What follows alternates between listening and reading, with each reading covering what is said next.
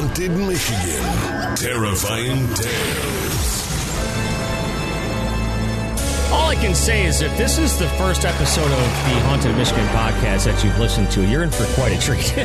Even if it's not the first episode, you're in for quite a treat.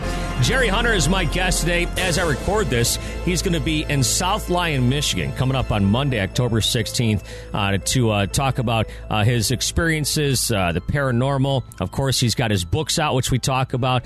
But also, something happened inside the South Lyon Hotel about 10 years ago that literally had the hairs on my arms standing up as he was telling me. Now, you can see the picture of that in the description of the show, but listen to it and let Jerry explain it to you because it's really insane, crazy, fascinating, all at the same time. But got to thank Jerry for taking the time, and thank my friend Corey as well, the manager at the South Lyon Hotel, for hooking me up with Jerry. Really fascinating conversation. And Jerry's not one of these guys who just happened along the paranormal train last week. He's been doing this for quite a while as he gets into it as well. Plus, one of my friends had a person in her life pass away recently, and some crazy stuff has happened in that person's house as well. We'll talk about that and much, much more. It's Jerry Hunter today on Haunted Michigan, as we started the conversation off with a little backstory on how Jerry got into the paranormal. I've been doing this for, I would say, around 40 years. And that's because the house that you grew up in was haunted. That's correct. It was 1965. I was 12 years old. My father was a sheriff's deputy for Wayne County, and things were getting a little too violent for his taste, raising children. So he moved us out to the village of Brooklyn and became the chief of police, which was interesting since he was the only police officer in Brooklyn. So I guess he could give himself any title he wanted. And he did. And then eventually he actually hired my brother as a deputy. So it's sort of like Andy and Barney. But the house we moved into was an old farmhouse in a pretty good state of disrepair, but it was all that was available at the time. And he fell in love with the place. It needed a lot of work. It had a coal and wood furnace, a little shed out back that we couldn't figure out what it was at first. But then when we had to use the necessary room, discovered what that was. And if it wasn't haunted, it looked like it ought to have been haunted. But indeed, it was haunted. Shortly after we moved in, we began to have all kinds of strange things happen. I can remember lying in my bedroom, which at one time had only been a large closet upstairs, and looking through my doorway, I could see the stairs going down. And at night, every now and then, I'd see the figure of a man come up the stairs and walk across the landing and go into my brother's bedroom and just sort of disappear. And then we would have doors open and close. When it came time to have the ashes taken out of the furnace, we were supposed to take turns doing that, me and my two older brothers. But so much activity was going on when we'd go down there by ourselves that we teamed up to take care of that chore every week. Eventually, we went to my father and told him things that we'd been experiencing. And of course, he was a very macho police officer and told us it was a bunch of nonsense and ignore it because it wasn't really happening anyway. And so then we went to my mother, who was from the deep South originally and had the Southern accent all her life. And we talked with her, and her response after listening closely was simply to say to us, "Now, boys, they won't hurt you." Which told me that, my gosh, Mom sees them too. And indeed she had been. I can remember getting up at during school hours in 1965. It was wintertime still. And I can remember the first time it happened. I got up for school. I'm 12 years old. I'm in this strange house and things are happening. And I go downstairs for breakfast and I walked into the kitchen, a very large kitchen. And there's another man across the room that I'd never seen before, an older fella, probably in his 50s or 60s. And he turned and looked at me and then just kind of walked a few steps and was gone. I can remember brushing my teeth, and you bend over to spit out the toothpaste, and lifting my head back up and looking in the mirror and seeing another face behind mine. Those kinds of things were not just happening to me, but to my two brothers as well. My mother would experience things. If my dad did, he never would admit it anyway, so we never knew. And so growing up with all of those things going on, I always wondered why. And it seemed that those things happened more often to me than it did my two brothers. Now, I don't know how much time we've got to talk about things, because I know you have questions you want to ask, but what happened was when I finally got out of high school and I went to Albion College and got my degree in religious studies, world religions, and minoring in Jungian psychology. Jungian psychology is myth, symbol, ritual, the collective unconscious, those kinds of things. And then I went off to do my 3-year master's at seminary down in Columbus, Ohio, and did more studies in the same things, because I wanted to try to understand why these things happen, why some people experience them and others don't. I wanted to understand these things phenomenologically, relationally, cross-culturally, religiously, from different points of view, because I found them fascinating. Because when I was very young, probably about 5 years old, I had things happen to me that I think opened me up to experience these things more. But so that was back about 40 years ago when it all started, when I started going around looking at places. The way that took place was I was in seminary, and my colleagues found out my interest in these things. And the bishop eventually found out, and I got asked to go to a house in Ohio that was purported to be haunted. And I did, and it was. And in order not to forget my extensive experiences there, I wrote it down in a story form and sent it off to the Akron Beacon Journal just on a whim. And lo and behold, it became the cover story for their Sunday news magazine. Back in the day, Sunday papers had a news magazine insert. Yeah. And that is what started people contacting me all over Michigan and Ohio and Indiana. And that led to my going places and investigating places. And eventually it led to the 3 books and the 4th one on the way.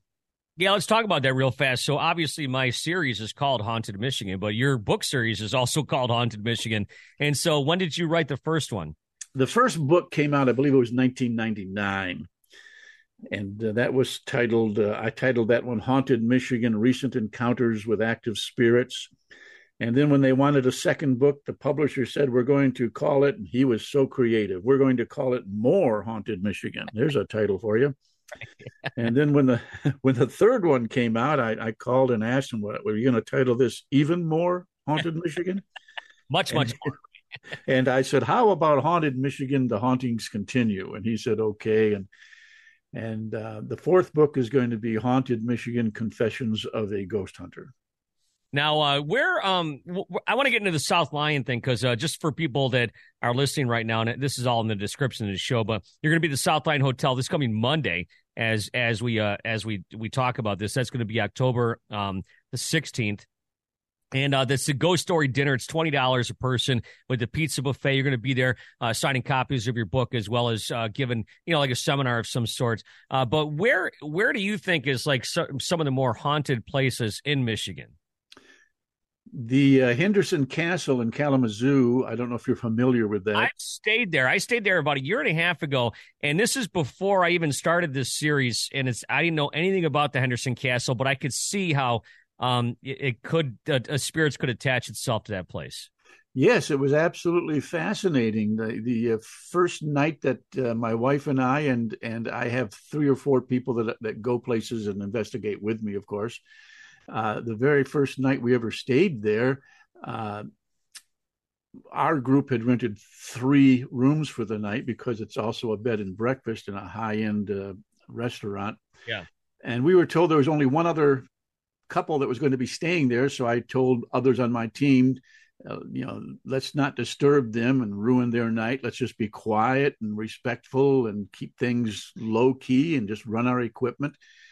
And their room was right next to mine. And so every time I would have to go into my room, I would have to be very, very careful. And I had to go in there, in and out many times. But each time I did, I could hear them in the next room. And so I was very, very careful that I didn't ruin their night. But I went downstairs in the morning to check out and have my breakfast. And I mentioned to the woman there that I hope I hadn't disturbed the people in the room next to me that night. And she said there were no people in the room next to me that night. My wife and everyone in my group had stood at the doorway and listened to them talking in there several times during the night. But she took us up to the room and unlocked it and showed us that no one had been there, that the couple that was supposed to be staying there that night had canceled. And she told us that not to be too upset about it, that it happens all the time there. Wow. Yeah, I've stayed there. That's a crazy place. Give me some other places and talk about, you just went to a lighthouse. What was that all about? I went to the Sulchois Lighthouse in Gulliver in the Upper Peninsula, just east of Manistee. It took a while for me to be able to get in there because they opened it up for ghost hunting a couple of years ago. And there are a lot of very good ghost hunting groups out there, but there are others who are very, less than respectful. And so they stopped doing it. But since I was writing a book, I talked them into letting me come in and spend an overnight there. That was about a month ago. And I was intrigued. Nothing really happened, but I could just sense that there was something going on. So I asked if I could come back. They said yes. And I and one of my team members, we went back a couple of weeks later. So this was only like 2 or 3 weeks ago. And we actually got a photograph of a full body apparition, a partial photograph, just part of their body. And I was in the lighthouse by myself, listening to things banging around and falling on the floor above me. And I actually heard a man's voice. I hit my head on a stairway going from one level to the next. I was the only one that would go up the lighthouse for physical reasons. Nobody else could, but I hit my head up there, up high, and just muttered to myself, wow, I bet this happened a lot to people. And I heard a voice just say, it does. And that was a little unsettling.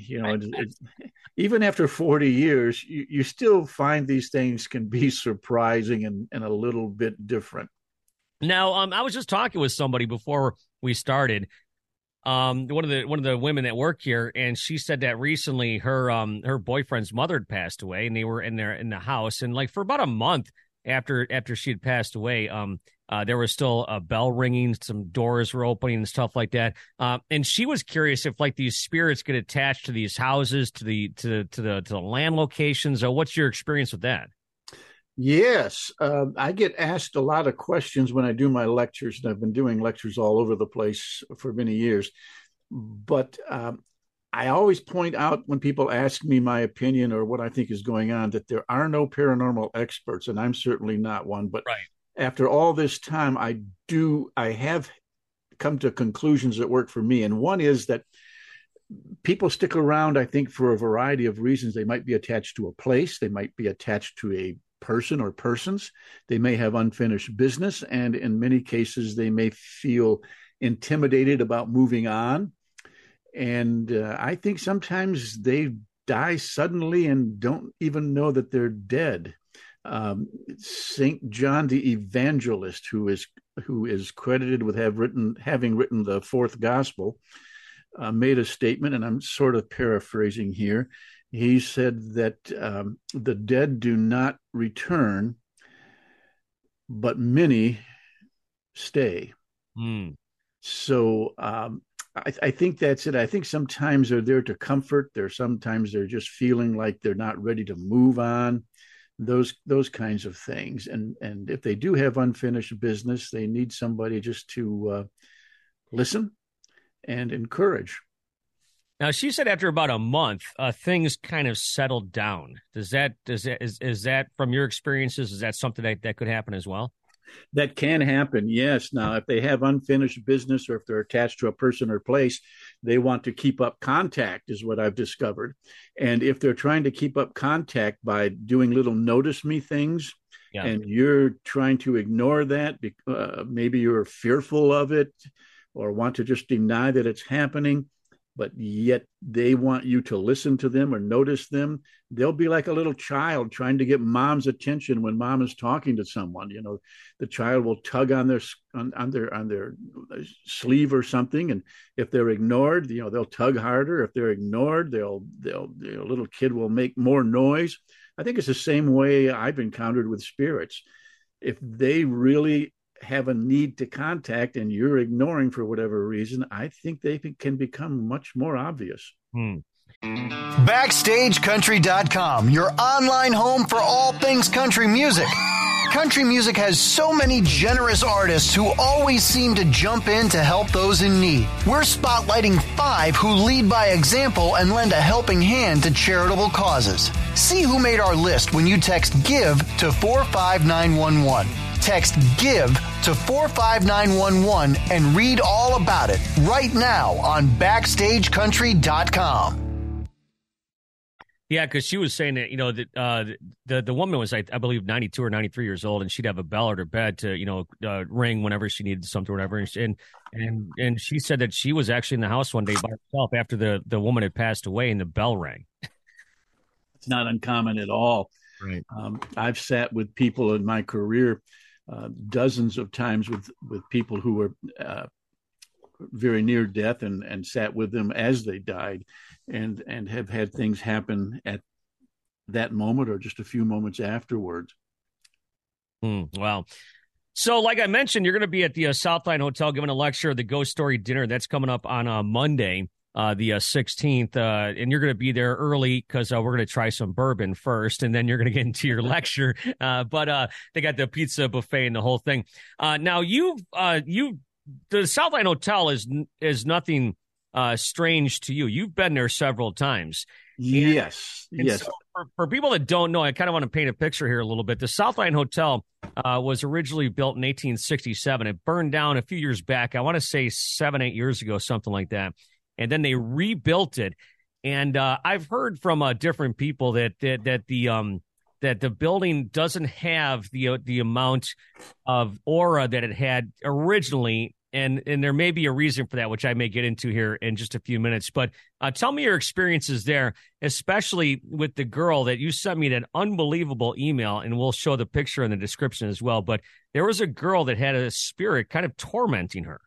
Yeah, a young woman whose job there was to come in very early in the morning, sometimes around 4:00 in the morning, just to get things straightened out, cleaned up, and ready for the morning crew to come in and do their prep work. And she would be there doing basically janitorial things by herself. And she began to be, what she said, tormented by one of the spirits in there that, especially in the upstairs women's ladies' room, who would suddenly stand in the doorway. Sometimes in other places of the hotel, give her a push, a shove, and frightening things that after a while she just decided she couldn't continue working there, so she quit.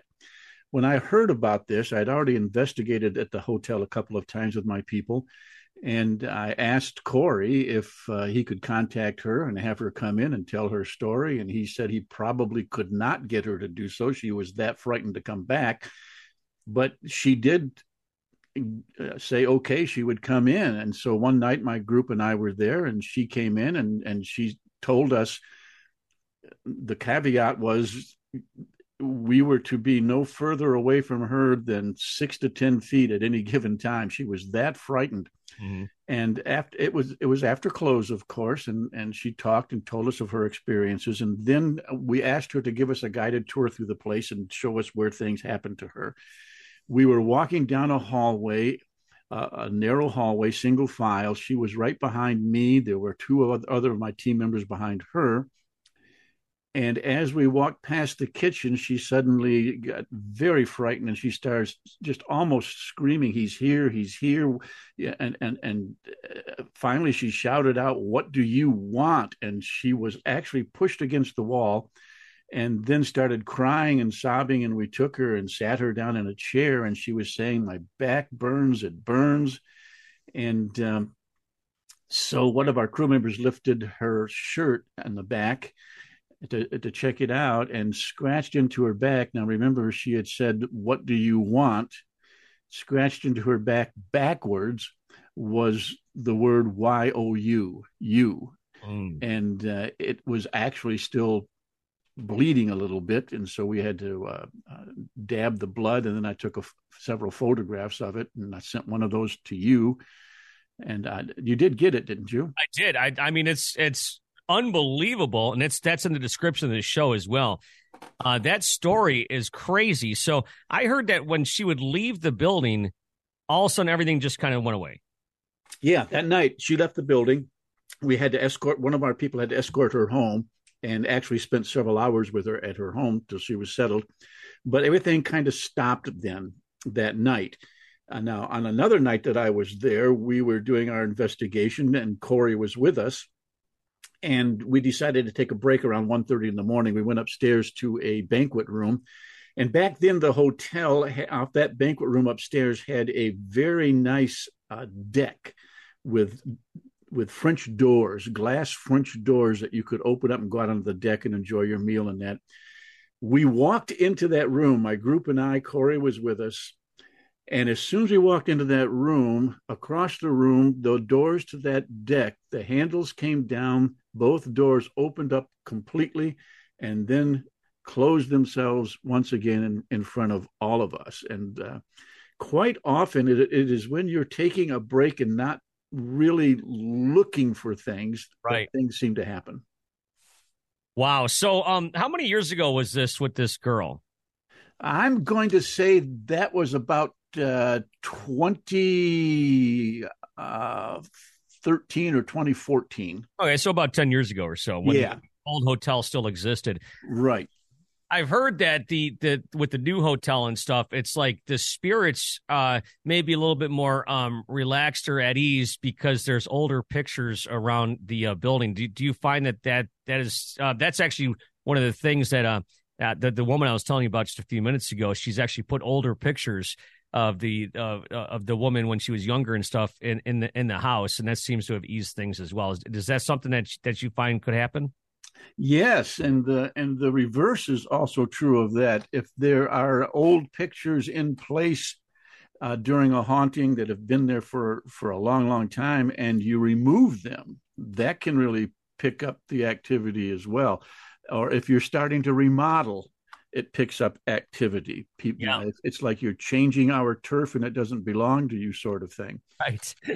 Yeah, you hear about that all the time where people start remodeling houses. The next thing you know, there's all sorts of crazy stuff happening. Yeah, that happened at the house I was growing up in. Every time we do something, it would pick up even more. And that is the single most consistently haunted house that I have ever experienced anything in, because, well, I was there most of the time. My mother sold the house I think it was 2003, and she called me because I knew it was for sale. And she said, "A nice young couple from Ann Arbor bought the house, Jerry. I'm so excited." And I said, "Mom, did you tell them about the haunting?" And she said, "Well, no, I didn't want to frighten them." And I thought, oh, my gosh. Well, about 2 weeks later, my mom called and she said, "Jerry, the young couple called me. I left some dishes in the dishwasher and they want me to come pick them up. And my mother didn't drive. So she asked if I could take her there. And I said, yes. And so I took her over to the house. And when you've been in my profession as long as you have, you know that the last thing that people bring up is usually the most important. And I could tell there was something that they were wanting to say, but we had a nice little visit over coffee and cookies, and and the dishes were boxed up. And finally, my mother said, well, we need to leave. And as we got ready to leave, the young woman said, before you go, can you tell us who died in the bathroom and who the people are upstairs? Oh, my God. So we had to sit back down and go through the whole routine once again. Wow. So stuff was happening when they were there. Yes, and they ended up selling the house after a couple of years. Another family came in. They lasted, I think, 3 years. They sold. Now there's another family in there that's put the house up for sale, I think 2 or 3 times, then pulled it off the market. They're still in the house. Mm-hmm. And it's not going to go away. It's there. I actually have audio of people talking, reciting poetry. I've got stories about that place that these are the kinds of things people would like to listen to on a dark night at a campfire. BackstageCountry.com, your online home for all things country music. Award-winning movies often have incredible soundtracks, and many of those have gone on to become country gold. We've picked our top 5 country songs that have been nominated for an Oscar. Text Oscar to 45911 to see if your favorite made the list on BackstageCountry.com. Text Oscar to 45911 and we'll send the link straight to your phone. Yeah, there's that old joke that there was a comedian, I think he said, whenever there's a lull in the conversation, ask anybody if they've got a ghost story. Yeah, that's true, because most people do, even those who say that they don't believe in it. Well, that's the thing. My coworker I was telling you about, I don't think she never really gave this much thought. And then all of a sudden her significant other's mom passes away and all this stuff starts happening. And she's not in this world. And and she doesn't, I started telling her I was going to talk to you, and then she started talking about this with me. And, I'm sure you get that all the time. I do. I get that a lot. As a matter of fact, at my lectures, I always have a couple of people who say they simply don't believe in these things. And actually, my team, I always try to maintain at least one team member who doesn't believe, because the best way to prove that there are hauntings taking place is to do everything you can to try to disprove. And these are the kind of people that are best equipped to help you try to do that. Now, you've mentioned your team a few times. So how many members are of your team? Because I thought, I mean, obviously we've never met before, but I heard about you through our mutual friend. But how many members are on your team? Right now, there are 4. It has changed over the years. My original team, they retired and moved to Florida, and they moved to Colorado, and I see them every now and then. So my team has actually changed over the years. Right now, I've got one member who's a funeral director, and I have got 2 women who are instructors at Oakland University. One is a instructor in piano, and the other is an instructor in voice. And they go with me regularly. And then I have a local business owner, and she goes with me. So I have about 4 to 5 people. And if where we're going is very large and spread out, we work in teams of 2 and rotate teams from place to place. And so if it's a large place, I'll have to bring in more people. And if it is a very small place, then just probably 4 will do. Mm-hmm. And now you're retired. So do you put more time into this stuff? I do. It's gotten harder to do in some senses. When I first started doing this, like I said, I was trying to understand it from different points of view, religiously, culturally, cross-culturally, those kinds of things. And back then, people really didn't want to talk about these things. And if I were called in to help people deal with hauntings, almost all of the time they would say, please don't tell anybody about it. Don't give our address if you write about it. Don't give our real names. And then television got a hold of this theme. And now there are ghost groups in every little town. Mm-hmm. And it's become very accepted to talk about. And because there's such a proliferation of paranormal groups out there, Some are very good. Others are simply should, in my estimation, stay home and give it up. But it makes it difficult for me to proceed from the points of view that I proceed from, because people think that I have the same approach as the people on television or some of these ghost groups that every time a mouse passes gas, they think it's a spirit moving around amongst them. And so it's actually, I actually quit doing this for about 4 years until I got a few more phone calls from people saying, please, we need your help. And so I got back into it. Again, I'm not, I hope I don't come across as sounding arrogant. I am not a paranormal expert. There is no such thing. Right. And so take everything with a grain of salt and keep searching for yourself to find out what's going on. Well, that's the thing with this series, that I do, and I talk to people, and some people have had experiences at some of the same places, and some people bring up places other people don't bring up. I had somebody tell me that they thought the Henderson Castle was not haunted. That was one you came out with right away. Now, I've stayed there, and if there's a place that's going to be haunted, I would think that place would have to have something going on in it. Yeah, it's kind of like you go to a relative's house to visit. Sometimes they're not home. Okay. Right. You go to a purportedly haunted place. Sometimes they're just not going to show up. In many cases, I have been able to go into a particular place and right away know that nothing's going to happen. And other times I can get there and just sense that, oh boy, it's going to be an interesting evening. Now, I've been to the Henderson Castle overnight when nothing has taken place. Right. Nothing. And I've talked to many employees there. I always run into one or two who say, I've never experienced anything, but the bulk of the employees there most certainly have. Interesting place. Have you been to the USS Edson?